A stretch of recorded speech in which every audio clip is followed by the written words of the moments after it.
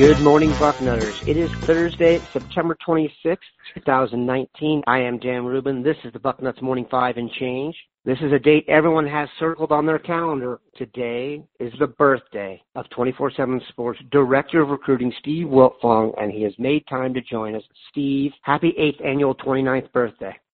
Hey, good morning, man. I'm not mad to be 37. Life is good. The only people bitching about their age are the people that haven't done what they wanted to do to date. I got a beautiful wife, 2 healthy young boys, a good job. I'm on the Bucknuts Morning 5 with y'all.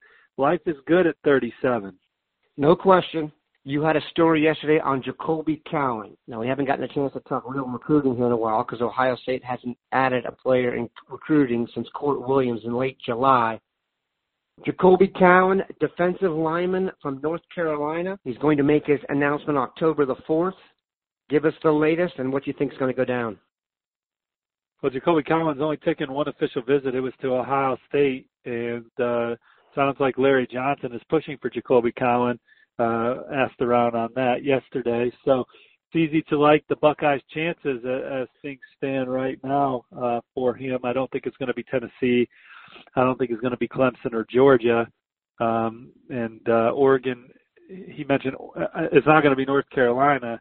And the other school he mentioned to me was Oregon. So it's setting up really nice for Ohio State to land Jacoby Cowan, who we list as a defensive tackle, but he says he's going to be playing defensive end for the school of his choice.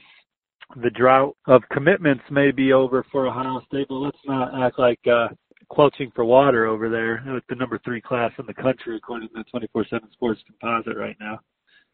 Cowan is 6'5", 277 pounds. Like you mentioned, highly ranked. He's 15th in the composite, not quite as highly ranked for 24/7 Sports. We list him as a defensive tackle, and I went back and watched all his tape. There are no snaps of him at defensive tackle. Only question I have about him is he does not seem to have the greatest motor. People question that because that's the one thing that jumps out on tape. You can see how big, strong, and fast he is at certain times. His get-off, I'm not so sure about, and his motor are a little bit of a question. And I thought he was solid at the opening finals. First of all, this is one of the coolest kids in this class. Terrific personality, very nice young man, will be a nice representative of whichever school he chooses. I hate to say a knock because I know we don't have him ranked as high as the composite, but we like him too. But yeah, I think consistency and little more at this point. There's some guys that seem to be a little twitchier. We could see his body growing into an interior guy, and that's why he's ranked as such right now, just kind of projecting it out. But at the least, maybe he's a guy that brings you versatility on the college front, can bring you a pass rush on the interior, can line up on the edge on first, second down. When you get your third down package in there or your passing down package in, he slides inside and still can rush the passer from the interior. He's an interesting prospect and a guy that Larry Johnson seems to want in his class. Yeah, I don't want to come off as negative here. He has offers from everybody, and I mean everybody. So the talent is obviously there. You combine talent with Larry Johnson and you usually get a stud. If I were going to compare him to someone on the Buckeyes now, I think I'd go with Jayshon Cornell. Kind of a tweener, kind of a guy Larry needs to get his hands on for a while, but someone who, if he does join the fold, will ultimately be very productive. I think Cornell was a guy that when we first met him, he was an outside linebacker, and now he's starting at defensive tackle for Ohio State. And sometimes these kids feel like I see kids that we rank them as safeties, and they're like, I'm a corner. And you sometimes rank kids as defensive tackles, and they get a little frustrated and they want to be ends. But, those safeties and tackles get paid good money too, are very important cogs and can be famous as well. We just need to get him in the WAC, then everything will take care of itself at that point. Speaking of getting people in the WAC, what would the BM5 be without discussion of 2020 running back recruiting? Mayan Williams from Winton Woods, Ohio native, verbally committed to Iowa State University, earned an offer from Ohio State recently. Bill Green has made the crystal ball flip pick, Iowa State to Ohio State. What's your vibe? Do you think Williams will flip? I would think that logic says ultimately he will. I'm an in-state kid with an Ohio State offer at a position where they don't have anyone committed this cycle. I think that there's a chance that he would definitely flip. Iowa State loves the kid. They've been all in on him the entire cycle, and they've done a good job with him. And there's a strong relationship, and they're not going to just roll over and let the Buckeyes take Miyan from him. We'll see when he gets to campus. I expect him to get to campus at some point. He's been to Ohio State before, but now it's coming back as an offer. Those visits are different.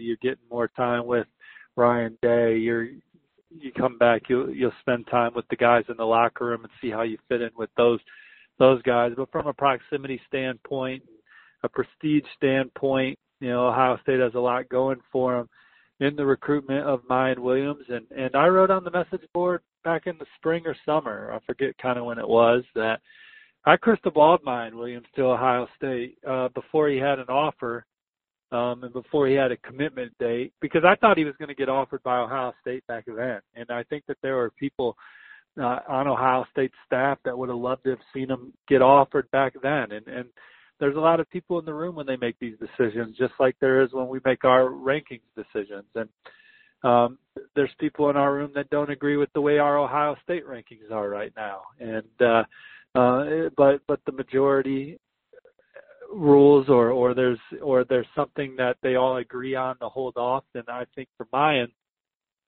Ohio State wanted to see if he had the speed to be a big time back for them, because I don't think that they ever doubted how he runs between the tackles, and then obviously he's extremely prolific. He's going to win Mr. Football. You can just give him the award now. I don't think that there's anyone in the state that's going to have a statistical kind of year with the notoriety as well that Miyan Williams has. But is he a guy that's going to get you 80 yards on 8, or can he get it on 2 or 3?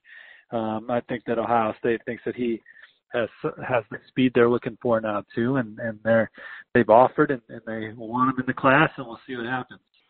I do think it's a positive that he's committed in terms of what schools he's committed to, that Iowa State is the one he chose. Matt Campbell does a very good job recruiting, and Iowa State does a particularly good job with running backs. The Bears I don't know if he's starting, but Montgomery, they have a rookie there with the Bears right now. And if you look at that, Dan, another good thing is Miyan Williams isn't scared of competition, because right. Iowa State also ran the 2 top 247 running backs in the last cycle. So he's not going to look at Ohio State's depth chart and say, I can't play here, because Iowa State signed 2 pretty good ones last year, and guys that were ultimately ranked higher than Crowley, if I remember correctly. For those of you scoring at home, if Ohio State gets commitments from Cowan and Miyan Williams, they will not move up in the composite. They will solidify their spot at number 3, a little more of a gap between 3 and 4 LSU, but they will not jump Clemson or Bama, and that would give them 24 commitments. No hard cap of 25, so we will stick to it. All right, this weekend, the Buckeyes hit the road. They head to Lincoln for what I think most people saw before the season as what was likely the biggest road test. I'm not sure the sentiment is the same, given how Nebraska has played and Ohio State's defense has been so good. What is your vibe? Ohio State is a 17.5-point favorite on the road at night. I think that Nebraska, they outgained Illinois by like 400 yards last week. They have a quarterback that can make things happen with his arm and his legs. They have some skill players like Wan'Dale Robinson who can be game changers out in space. They have an opportunistic defense that can make plays behind the line of scrimmage and get turnovers. And J.D. Spielman is a guy that can return one for a touchdown at any point in the special teams game. What Nebraska hasn't been in any of their games this year is consistent. And so it'll be extremely tough to beat the Buckeyes without a consistent performance for 4 quarters. Nebraska is going to have a hell of an atmosphere for this one, a night game in Lincoln. I don't know if it will resemble the atmosphere of the night game at Purdue last year with Tyler Trent and all those juices flowing inside Ross-Ade Stadium. With all that being said, I would think that Ohio State will have a chance to cover the spread.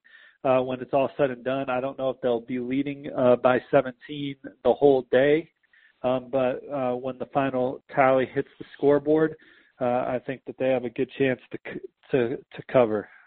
Yeah, the Purdue example is a good one. The on the road, the at night, the Wan'Dale Robinson playing the role of Rondale Moore. And they have the same trainer. And they're from the same town. So I could see it happening, and Wan'Dale had a great game last week statistically, but I'm sorry, I don't care what had to happen for you to give up the points you did. You can't be allowing that many points to Illinois. So Ohio State has a chance here to, I think, make a statement, and it will be at night in front of everybody. Here's my prediction for the what comes out of the weekend. There will be a push nationally, Chase Young for Heisman. Ready for that? It's going to happen after this weekend. He had those 2 sacks, forced fumbles again last week, and for him to get onto the Heisman list, he'll have to force turnovers like that. I think the Heisman is a marathon, and Justin Fields is a guy that I can see continuing to move up the list because of the position he plays, and I just think he's going to get better each week in this Ryan Day offense, and so he's the guy that is the easy one for me to point to and say I could see him start to make moves up the Heisman list as Ohio State's opponents get better. He's already got some love in Vegas. I'd like to see Chase Young get invited to New York. I think that would be cool. And to do that, I think he's going to have to get 20 sacks, which sounds ridiculous, but it's absolutely doable. Hopefully he gets a few more in Lincoln. Have a good one, Bucknutters. Take care, y'all. See you on the front row. And happy birthday, Steve.